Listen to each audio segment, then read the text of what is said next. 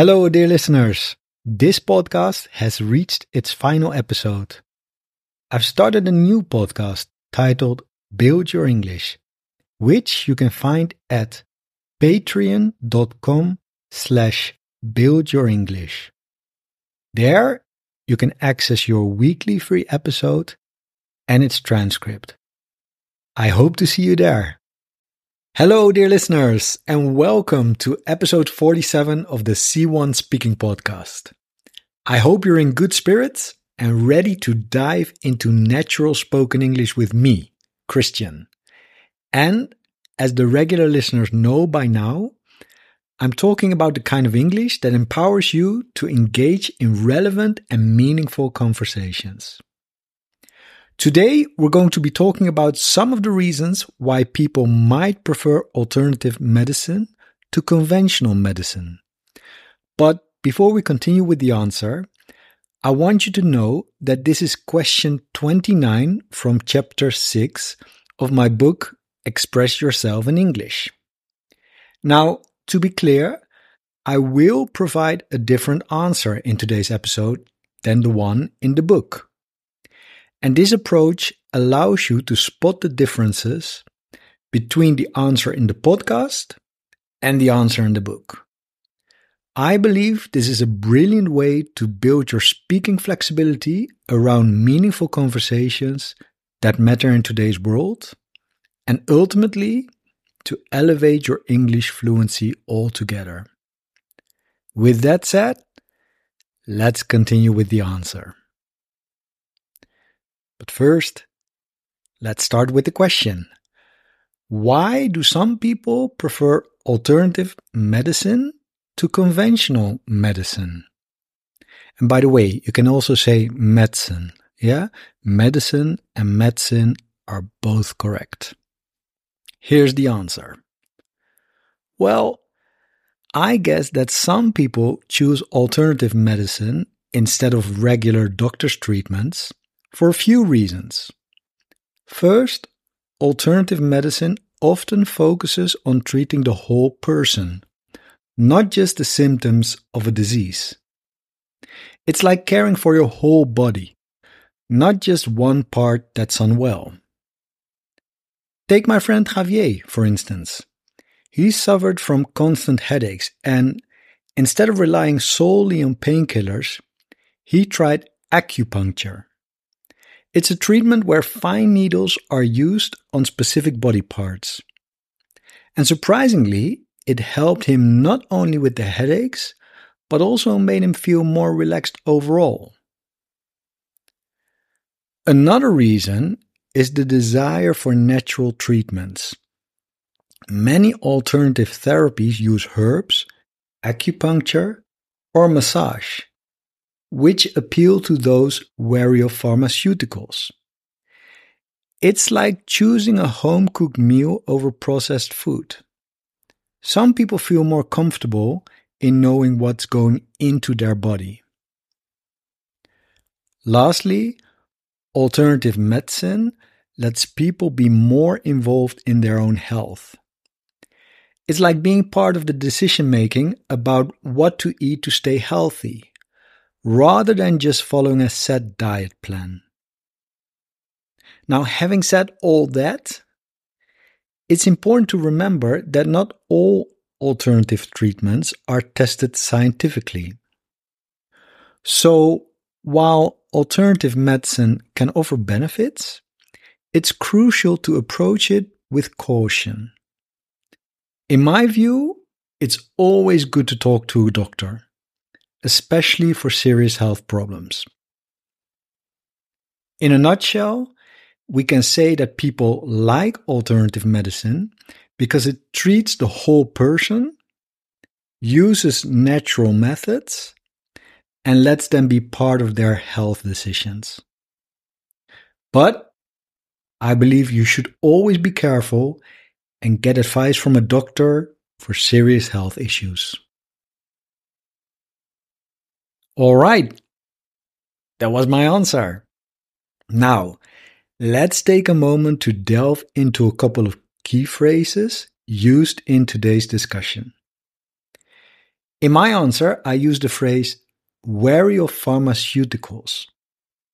Let's take a closer look at this expression, okay? So first, try to repeat after me.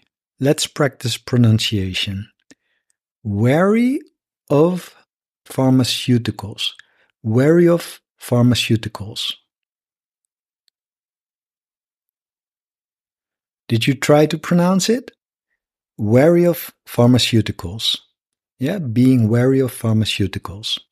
And the meaning of being wary of pharmaceuticals refers to having a cautious or suspicious attitude towards medications or drugs produced by pharmaceutical companies.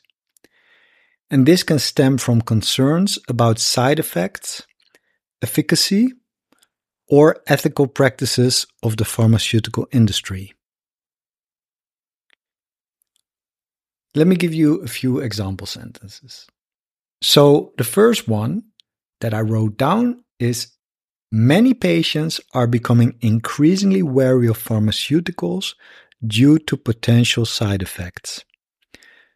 So this sentence conveys that a growing number of patients are cautious about using medications because of the possible adverse effects they might have. All right? And as always, if you sign up for the mailing list, you get a transcript of this answer straight into your mailbox, and I highly recommend that because it will really enhance your learning process. All right, sentence number two. With the rise of holistic health movements, more people are wary of pharmaceuticals, preferring natural remedies. So here the phrase is used to indicate that people are becoming more skeptical of medications in favor of natural or alternative health solutions. And the last example sentence, to give you some context, environmental activists are wary of pharmaceuticals contaminating water supplies. So in this example, the phrase wary of pharmaceuticals is used to express concerns about the environmental impact of medication, particularly its potential to contaminate water sources. Got that? All right, let's move on then. Let's look at one other phrase. Approach something with caution.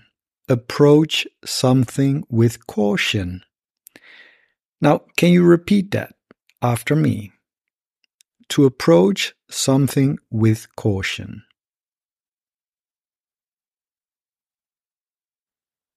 Well done. And this means to deal with a particular situation, task, or opportunity in a careful and mindful way, being alert to potential risks or problems. It implies a thoughtful and prudent attitude rather than rushing in or being overly confident. And again, I will give you 3 sentences to give you some context, okay? So the first sentence is, given the complexity of the issue, it's wise to approach it with caution. So this sentence suggests that due to the complicated nature of the issue, it should be handled carefully and thoughtfully. So you can imagine that you can use this phrase in many different contexts, right? From climate change to migration. All right, sentence number 2. Investors should approach new market trends with caution, as they can be unpredictable. So here the phrase is used in the context of financial investments, advising investors to be careful when considering new market trends because of their potential volatility. And volatility in the context of financial markets means that the valuation can go up and down, up and down, up and down. So one day it's $100, the next day it's $80, and then the day after it's $120, for example, right? Okay then, last example sentence to give you some context. When trying out new technology, it's best to approach it with caution and not rely on it completely until it's proven reliable. So in this example, the phrase is advising a cautious and measured approach when adopting new technology. For example, when using ChatGPT, when learning English, you should approach it with caution, right? Because it's not always correct. I know from experience. Always check and double check when using ChatGPT when learning English. Believe me. All right, dear listeners, I want you to remember the 2 language chunks we discussed today. Being wary of something and approaching something with caution. And of course, use them when appropriate. As previously mentioned, you cannot find the answer to today's episode in my book, Express Yourself in English. Instead, if you have the book, you'll discover a completely different answer together with a vocabulary glossary, a gap fill quiz, as well as a comprehension quiz. And in addition, you get access to clear audio in MP3 format, as well as Quizlet cards to enhance your learning process.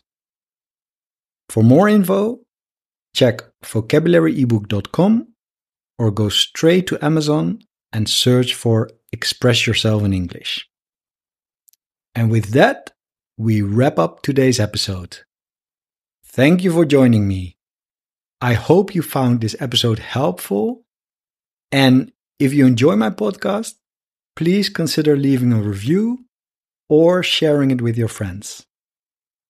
Until next time, stay curious, keep learning, and as always, happy speaking. Talk soon, my friends. Bye-bye. Oh, and one more thing. You might have heard that I have a new podcast. It's called Build Your English. Every week, from Monday to Friday, I publish 10-minute lessons that teach English in a fun and effective way. I talk about all sorts of topics, from everyday subjects like food, travel, books, and language learning, to more serious ones like history, politics, culture, and even philosophy. The episodes are spoken at a speed you can understand and come with downloadable MP3 files and PDF transcripts. So by dedicating just 10 minutes a day to our lessons, you won't just see improvements in your English, you'll also enjoy the learning journey. I invite you to listen to an episode and see for yourself. Patreon.com/buildyourenglish. Patreon.com/buildyourenglish.